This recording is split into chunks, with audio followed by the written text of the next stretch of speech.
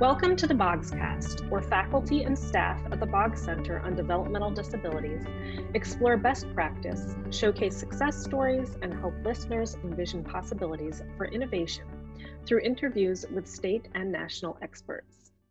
Part of Rutgers Robert Wood Johnson Medical School, the Boggs Center is New Jersey's University Center for Excellence in Developmental Disabilities and Leadership in Neurodevelopmental Disabilities program. I'm Jamie Zahid, a training and consultation specialist at the Boggs Center. I'm joined by my colleague, Steve Grzelawik, advocate and consultant. In this episode, we'll be discussing self-determination with Dr. Carrie Sjogren. Dr. Sjogren is the director of the Kansas University Center on Developmental Disabilities. She is a senior scientist at the Scheifele-Busch Lifespan Institute and is a professor in the Department of Special Education at the University of Kansas. Dr. Sjogren's research focuses on assessment and intervention in self-determination and supported decision-making for people with disabilities. Dr. Sjogren has led multiple grant-funded projects, self-determination interventions in schools and community contexts. She has published over 180 articles in peer-reviewed journals, is the author or co-author of 10 books, and is the lead author of the Self-Determination Inventory, a recently validated assessment of self-determination and the supported decision-making inventory system, the first assessment of the supports needed to involve people with intellectual and developmental disabilities in decisions about their lives. Welcome, Dr. Sjogren and Steve Grzelawik. It's an honor, Dr. Sjogren, to have you here today. We're so excited for you to share some talents, some of your time and talents, and knowledge with us here in New Jersey. And I think I'm going to pass it over to Steve to get us started on the good stuff. I think what would be nice to start would be a lot of us get into this field for several reasons. Myself, I'm an individual with a disability and an advocate, and Jamie has siblings who are disabled as well. So I think where we'd like to start is what inspired you to get into the field? Thanks, Steve, and thanks to you and Jamie for having me here today. I look forward to the conversation. And yeah, it's always such a great question for all of us to kind of share how we got to the place that we are in the areas of focus. So my work around self-determination, I'm not sure that when I initially started my career that I realized that this was where I was going to wind up. I was very interested in issues related to supporting people with disabilities because of some personal issues and experiences I had had as I was growing up.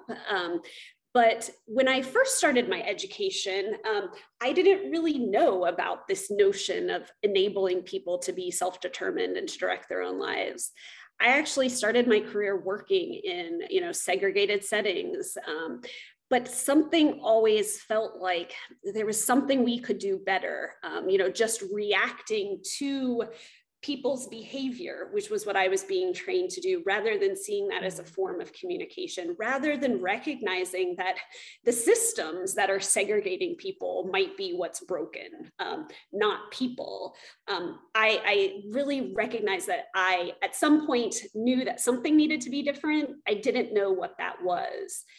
I then myself had kind of the onset of some very serious health-related issues that made it even more clear to me that the lack of systemic supports were one of the bigger barriers to me living the life that I wanted and my friends with disabilities leading the life that they wanted than some of the things that we were doing. So I managed to get connected to some of the research that was going on at that time around really empowering and supporting people with disabilities to self-determine their own lives, and was able to pursue my graduate studies really focused in that area. And so it's been really just my privilege over the course of my career to have opportunities to partner with advocates with disabilities, with researchers with disabilities, to help continue to move this forward. Because ultimately, if we're trying to, enable all people to have the lives that they want to live, people have to be at the center of that. And that's kind of been the guiding value for my work. Absolutely. You mentioned something in your response, just about, and I'm paraphrasing, of course, here, about, we did what we knew before, a sort of idea, and now that we know better, we're doing better. Can you sort of touch on that and how that sort of works into the idea of self-determination? Yeah, I think that as a society, we all know the history of disability as something that, unfortunately, all too often, disability has been viewed as a problem, as something that's kind of contained to a person and not understood the broader social context that really creates barriers and limits opportunities. And so long as we pathologize disability and don't celebrate disability as a form of diversity, we create those barriers. And so I think, to me, one of the most important things is those shifts to recognize disability as a form of diversity, to recognize, name, and challenge the systemic barriers and the ableism that pervades a lot of our systems. And we really have to make those changes to enable people to actualize their self-determination. Each person has the capacity for self-determination. They just need supportive context. And so I think it's really critical, and we try to do this in the work that I and my team and others do, to really recognize that it's about supporting a person to develop those skills and opportunities that let them direct their own lives, but also really advocating and navigating the systems change that's needed to really reframing how people think about disability, to recognize that this is just part of the diversity that's present in society. To really enable people to do the things that they want to do and to have the opportunities that they want to have. I think it's interesting. This is the second podcast that Steve and I have recorded together, and it's the second time that we've recognized in the conversation that disability is part of this larger social conversation that we're having around equity and diversity. I think it's just interesting that I think those of us that are in this field absolutely see that. And for people that are not, on a day-to-day basis involved in disabilities, they sort of miss that disability is part of that conversation, or at least it should be. So for those that are listening and maybe aren't exactly sure what exactly we're talking about, for lack of a better question, I suppose, Dr. Sjogren, do you mind just sort of defining what is self-determination? Yeah, it's a great question. And thanks for the opportunity to share a little bit. Self-determination and self-determined people really are people that are enabled to cause or act and make things happen in their lives.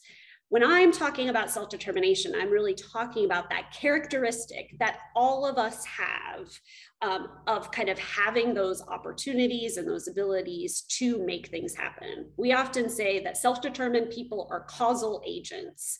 They cause or make things to happen in their lives as they're setting and working towards goals and outcomes that are important to them. So that means that when we really think about self-determination, it's something that we're really trying to support and build and grow throughout the life course in people. We can do things in schools to enable young people with and without disabilities to grow in those skills that are essential to acting in a self-determined way, making choices, solving problems, setting goals, advocating for things that you want and need. So self-determination is really kind of growing and having that characteristic of being able to make things happen in your life. It's influenced by our environments. Environments can restrict opportunities for self-determination. They can really create opportunities. So a lot of it is about that, structuring those supports in ways that enable self-determination. But self-determination, as I think and talk about it in the work that we do, is really about kind of growing and having that characteristic of being able to make things or cause things to happen in your life. Yeah, and looking towards the future, why does self-determination matter for future generations of individuals with disabilities? Yeah, I think it's really a very simple answer in some ways, but very complex in terms of how that plays out throughout all parts of society. But think about it for anyone that's listening. If you're involved in identifying the things that are important to you, in choosing where you live, and identifying kind of the future that you want, that's personally meaningful. We're going to be more motivated to do things, to take action. And we all have the right to do that. Everyone has the fundamental right to be a part of decision-making about their lives.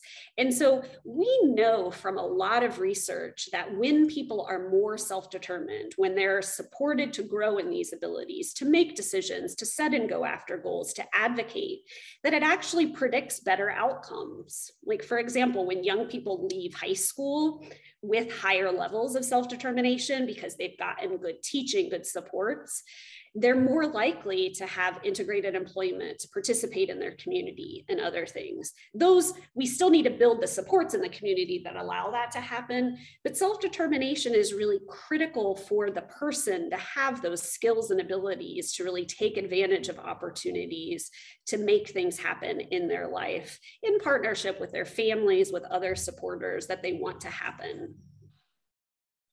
Yeah. And I also think that the theory of self-determination is great.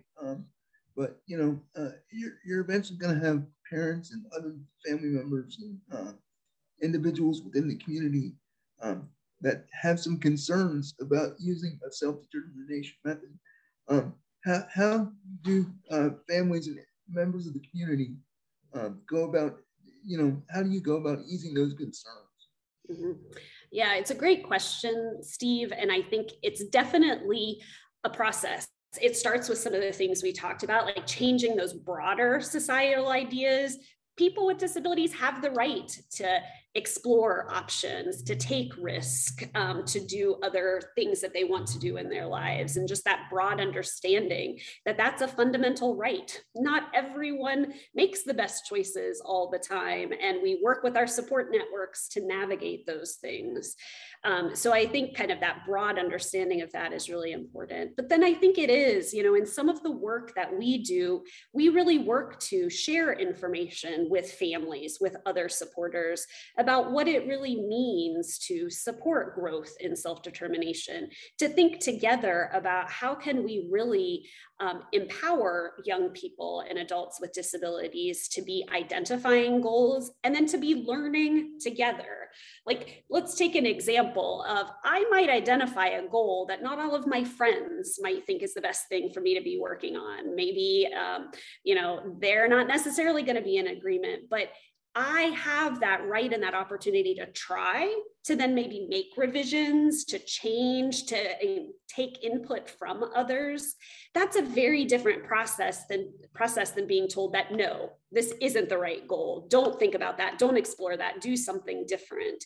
So what we want to do is create those supports around people that allow for exploration, allow for testing with supports, as we all do, but all too often those opportunities are limited for no good reason other than kind of expectations for people with disabilities. And I think it's important that we let parents know it's about incremental steps. You know, you don't just go and throw the person out into the wild. You have to take incremental steps just to see where they are, and you might be surprised with what they already know. And as far as goal setting, you know, the individual may have a goal that they may never be able to attain. Right? I'm in a wheelchair. I'm never going to go walk a tightrope in a circus, but you know, there may be something there. Maybe I like the lights at the show, and maybe I'm going to do lighting. So it's really working with the individual and the person to figure out what they could, you know, do that still has them involved with the greater community. Mm-hmm. Yeah, and I love that example, Steve, and you're actually kind of describing how we, in some of the interventions that we use in schools and communities to kind of build self-determination skills, exactly what we do. We kind of always say, let's not be a dream buster. If Steve wants to explore being a tightrope walker, but think about the opportunities. You could go do research on what is actually involved in a career as a tightrope walker, what kind of resources, and what can you learn from that about what you like. Another example we often have with adolescents when we're setting like career and employment goals is we'll have young people that often say they want to be, you know, a professional football player or go to the Olympics. And again, explore what is it about that that's of interest and how do you refine and change those goals. So Steve, rather than being a tightrope walker, maybe it's that you're shining the lights on the person walking on the tightrope or traveling with the circus. And until you explore that, you don't really understand and have that opportunity to think through those things. And that's the critically important piece.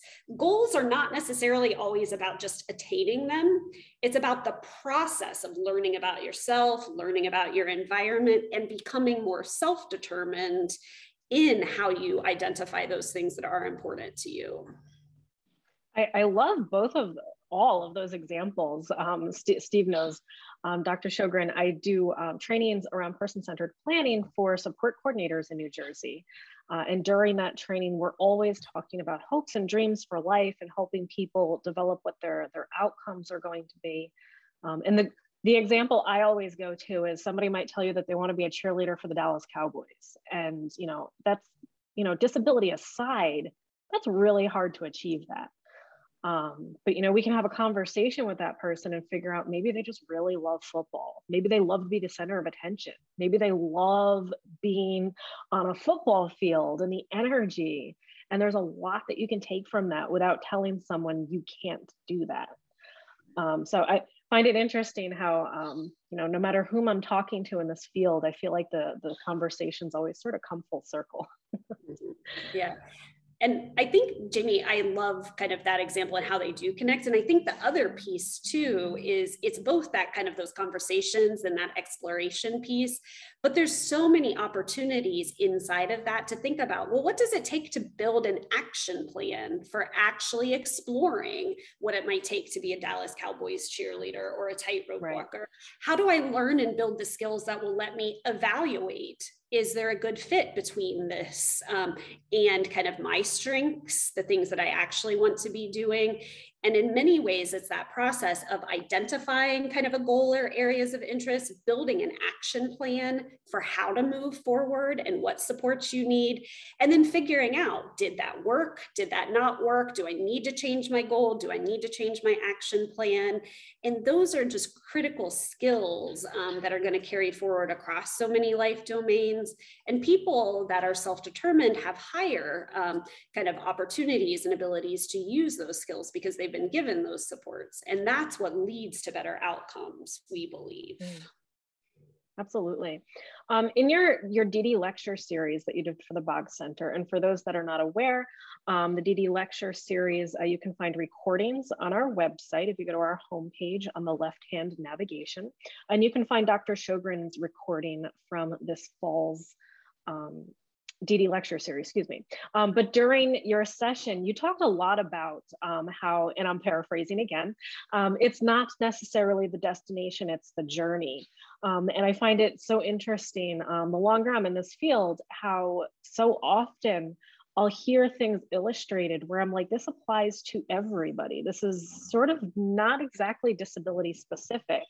But in this world of disability supports and services, we do need to outline this clearly for people so that we're not excluding individuals with disabilities from life experiences that they have the right to experience. So during the lecture series, you spoke about different stages of life. You mentioned that information for older, elderly, aged category adults, there's not a lot of information available, and it's not often studied. So what do you think the reason is for that? And what do you think that we can all do to work towards changing that? Yeah, you know, I don't think any of us or anyone would argue that self-determination isn't important and isn't relevant across the life course. I mean, think about how in young children, you can build some of these foundational skills and create opportunities. But what I'll say is that self-determination, especially thinking about supporting the growth and development of self-determination, it really received a lot of attention, especially in the special education field in the late 90s and the early 2000s, as a way to really think about how do we support young people as they're transitioning from school to adult life? Because that's just a period where there's so many changes, where the things we've talked about of exploring goals for career pathways, for living in your community, for building relationships, there's so many natural opportunities there.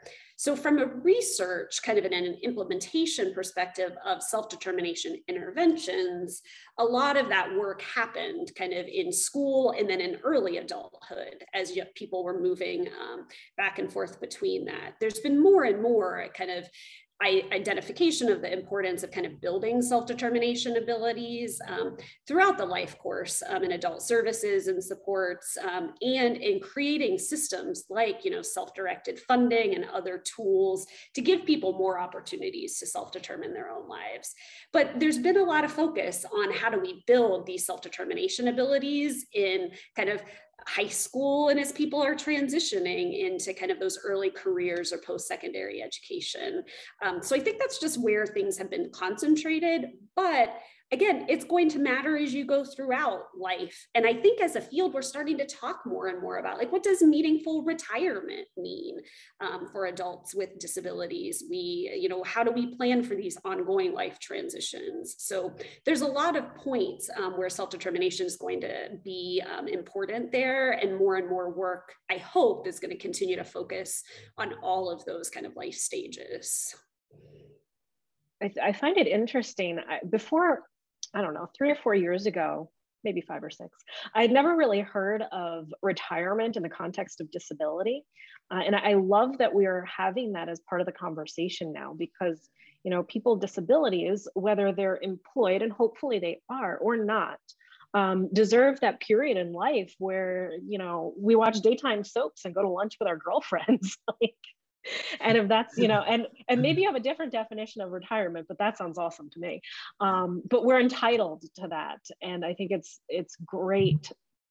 It's not so great that we haven't had this conversation too often in the past, but it's great that we're fixing the narrative and moving towards that.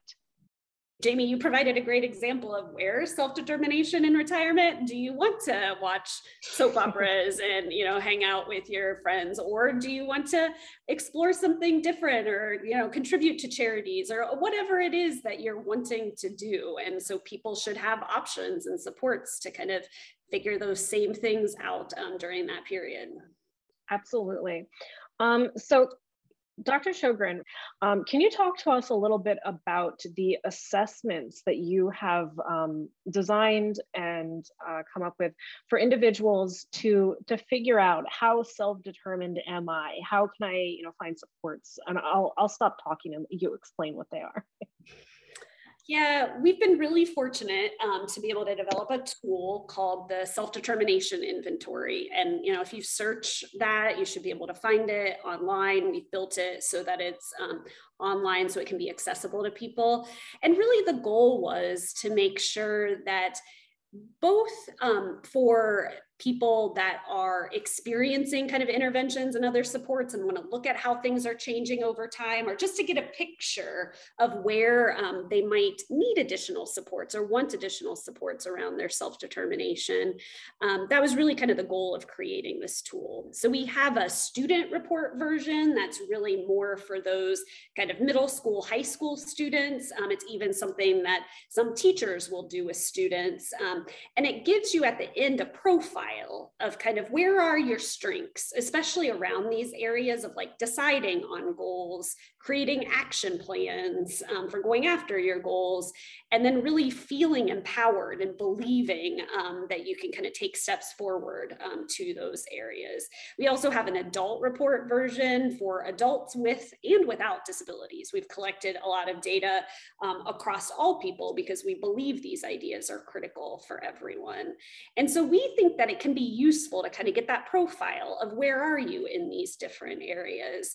And the website has some resources resources and other tools that, like, let's say that you're really, a strength for you is in kind of that deciding on your goals area, but maybe, you know, you're looking like it's a little bit less of a strength in kind of developing those action plans. Like, here might be some strategies or some tools that you could use to continue to grow.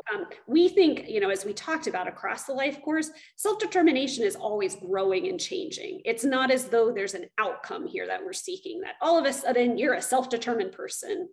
That's not the case. Self-determination is something that kind of we're always working on. And so this can kind of help give you that snapshot of at that point in time. And it's really exciting for us. We've used it in both a lot of projects and a lot of other activities where we'll have someone complete it before they start maybe doing something where they're really engaging in self-determination interventions or using a new service or support, and then look again at the end. And are we seeing that growth in self-determination that we would expect and hope to be seeing? And then I think it can tell us too, if we're not, we probably need to change something about how those services and supports are being structured.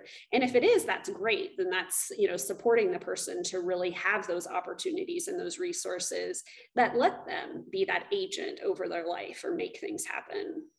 I find it interesting, again, and I said this earlier, that the tool you mentioned, that there's a tool for people with and without disabilities, and I hope that some of the people listening to this podcast might share this with, you know, loved ones, friends who do and don't have disabilities, and I think that that's hopefully an important part of helping to change this narrative, of raising expectations that, you know, those of us who may or may not identify as a person with a disability, regardless, are entitled to have these conversations about what it is that we want to do with our life.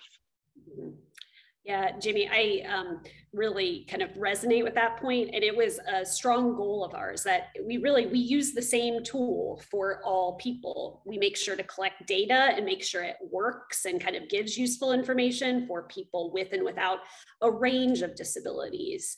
But, you know, this is not something that's just specific to disability. Self-determination is important for everyone. People with disabilities, however, have been marginalized in many ways in their access to opportunities to live self-determined lives. So even when we see differences, and we do, unfortunately, at least in some of our research, people with disabilities tend to report lower levels of self-determination than people without disabilities. But to me, that has nothing necessarily to do with a disability per se. It's the lack of opportunities and supports. And so it tells us that change is needed. But I think it's really important that, yeah, this isn't some, you know, separate special thing that we're doing. This is something that's important for everyone. We just have to support everyone in the ways that they need to be supported. Right. So often I see, you know, an individual with a disability might be 30, 40, 50 years old. And we're talking about life experiences that are typical for, you know, children or maybe even teenagers.